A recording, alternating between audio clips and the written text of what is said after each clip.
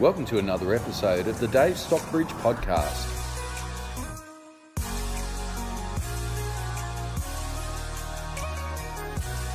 The sun is shining, the birds are singing. It's Dave from Real, and thanks for joining me on the podcast once again, where every episode I aim to bring you helpful hints and tips that I hope helps you make and save tens of thousands of dollars on your real estate journey. And today I'm talking about short supply, meaning higher property prices. So every week I aim to bring you these tips and sometimes they're insights into what's going on in the marketplace right now. In other occasions, they're hints around how to better negotiate or present your property for sale.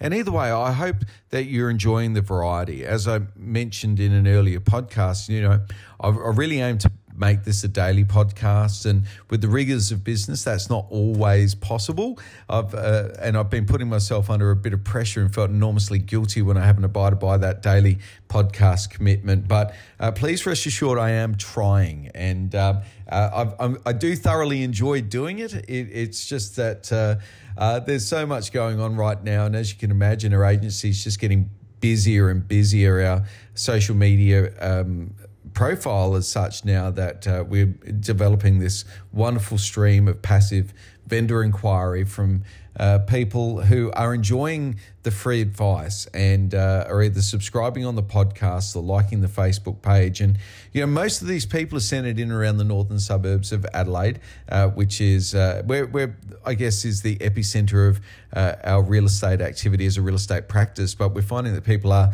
listening all around the world, in Europe, the Netherlands, the United Kingdom, the United States. We're enjoying quite the followership.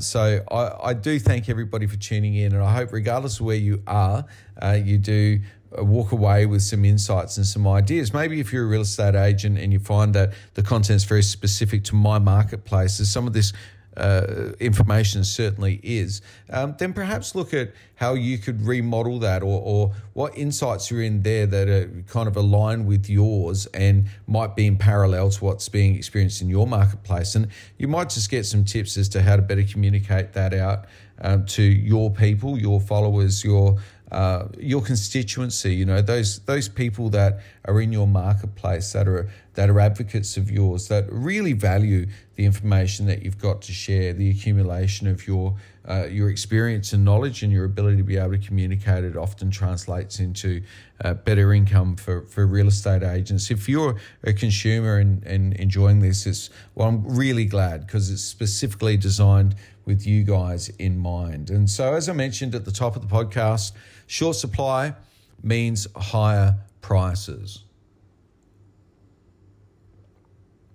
The media have been heavily reporting on the severe dip in business confidence revealed by a survey just last week.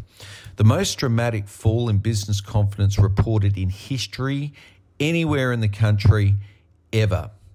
So why are property values going up a notch or two whilst confidence seems to be on the wane? Supply and demand. The dramatic drop in property transactional activity I reported on last week means SA is trending at roughly 2,000 properties fewer transactionally per annum. This is to below GFC levels.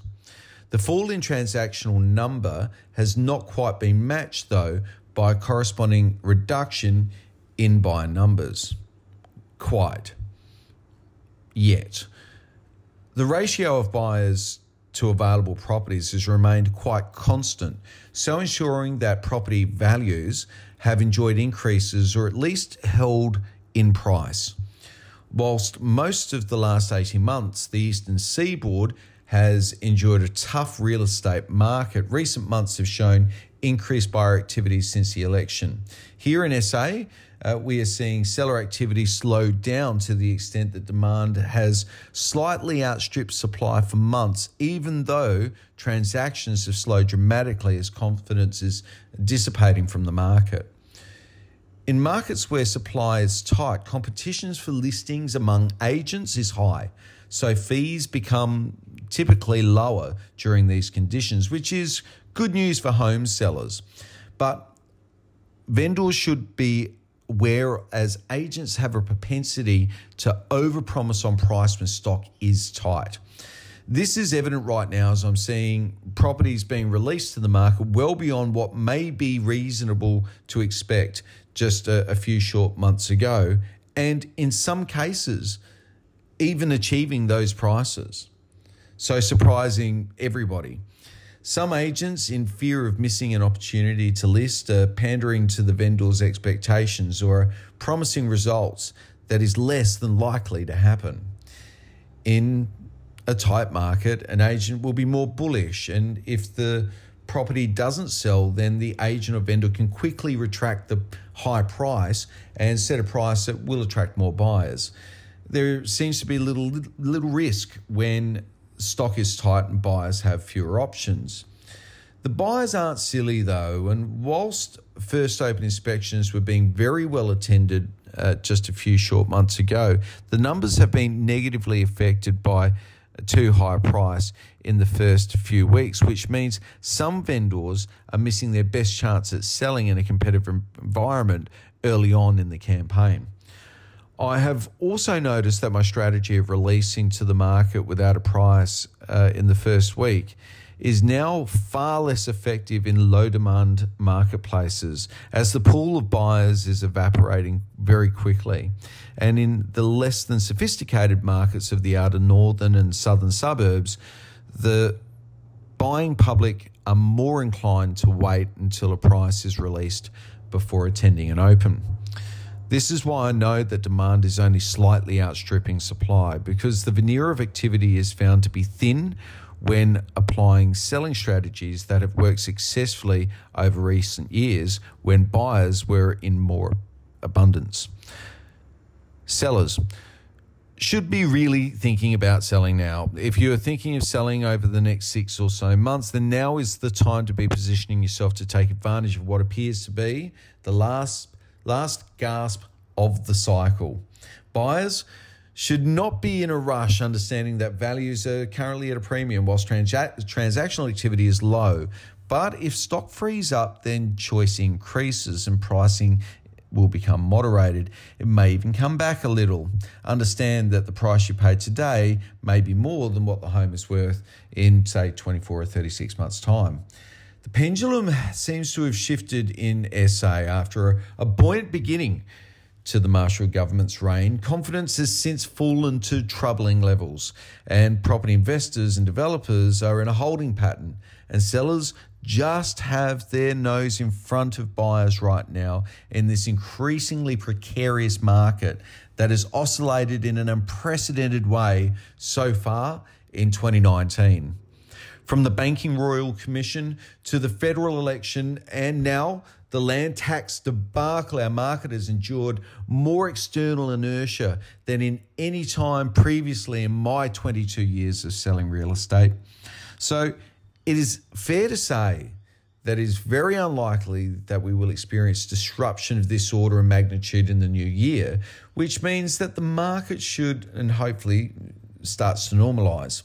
Normalisation would mean some restoration of confidence, an increase in stock availability that leads to higher transactional numbers, and the shine to maybe come off some of the premium pricing that we're seeing being achieved right now.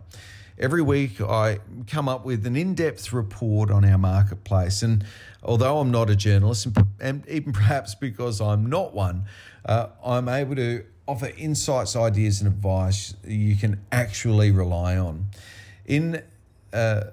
If you enjoy my newsletters, please subscribe to my podcast, where every week I release several episodes dedicating to helping people in real estate. Now, it has occurred to me over recent times that a disclaimer should really be applied. Please consider this my opinion. In some cases, it's my ramblings and off-the-cuff interpretation and reporting on what's going on in real time. Please factor that in. We know that the mainstream media, with its billions of dollars of investment, still gets it wrong and regularly. And if I do, then I certainly apologise. Please consider this part entertainment, part infotainment, perhaps, where there's a great body of opinion and interpretation going on here. But wherever I've got an opinion on something, I try to provide a rationale for me holding that opinion.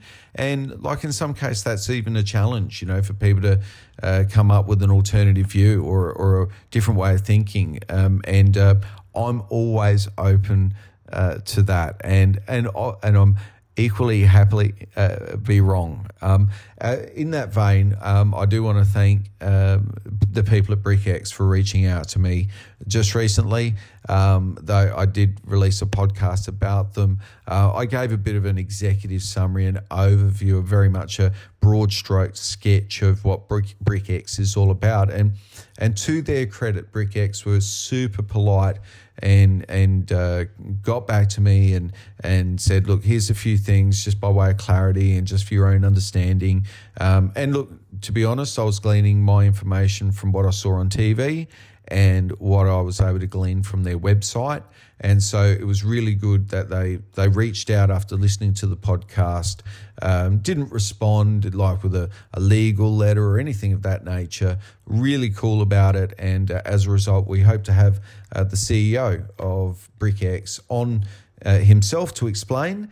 And I really look forward to that, and thank the people for BrickX for reaching out and being really open about what they've got to do. They've obviously got a product they believe in, and they're doing a great job in selling it. They had free airtime on at least one of the major news networks just a couple of weekends ago as part of their launch here in Adelaide. So they're obviously creating some degree of excitement. I know, they're in a situation right now where they're poised for growth, and we genuinely wish any company that is using property to increase the wealth of individuals to we encourage them wholeheartedly. And ultimately I really look forward to my discussion with the CEO of Bricks. So thank you very much to Aaron from Bricks for reaching out, and I look forward to chatting with them more and sharing that all with you. As I do, I aim to bring you a podcast every day. I hope you enjoy the value that it brings and are able to apply some of the ideas that you find within it to your benefit. And I look forward to bringing you more next time. Thanks for tuning in again to this episode of the Dave Stockbridge Podcast. Please follow us on Facebook or subscribe to us on iTunes, and we look forward to bringing you more next week.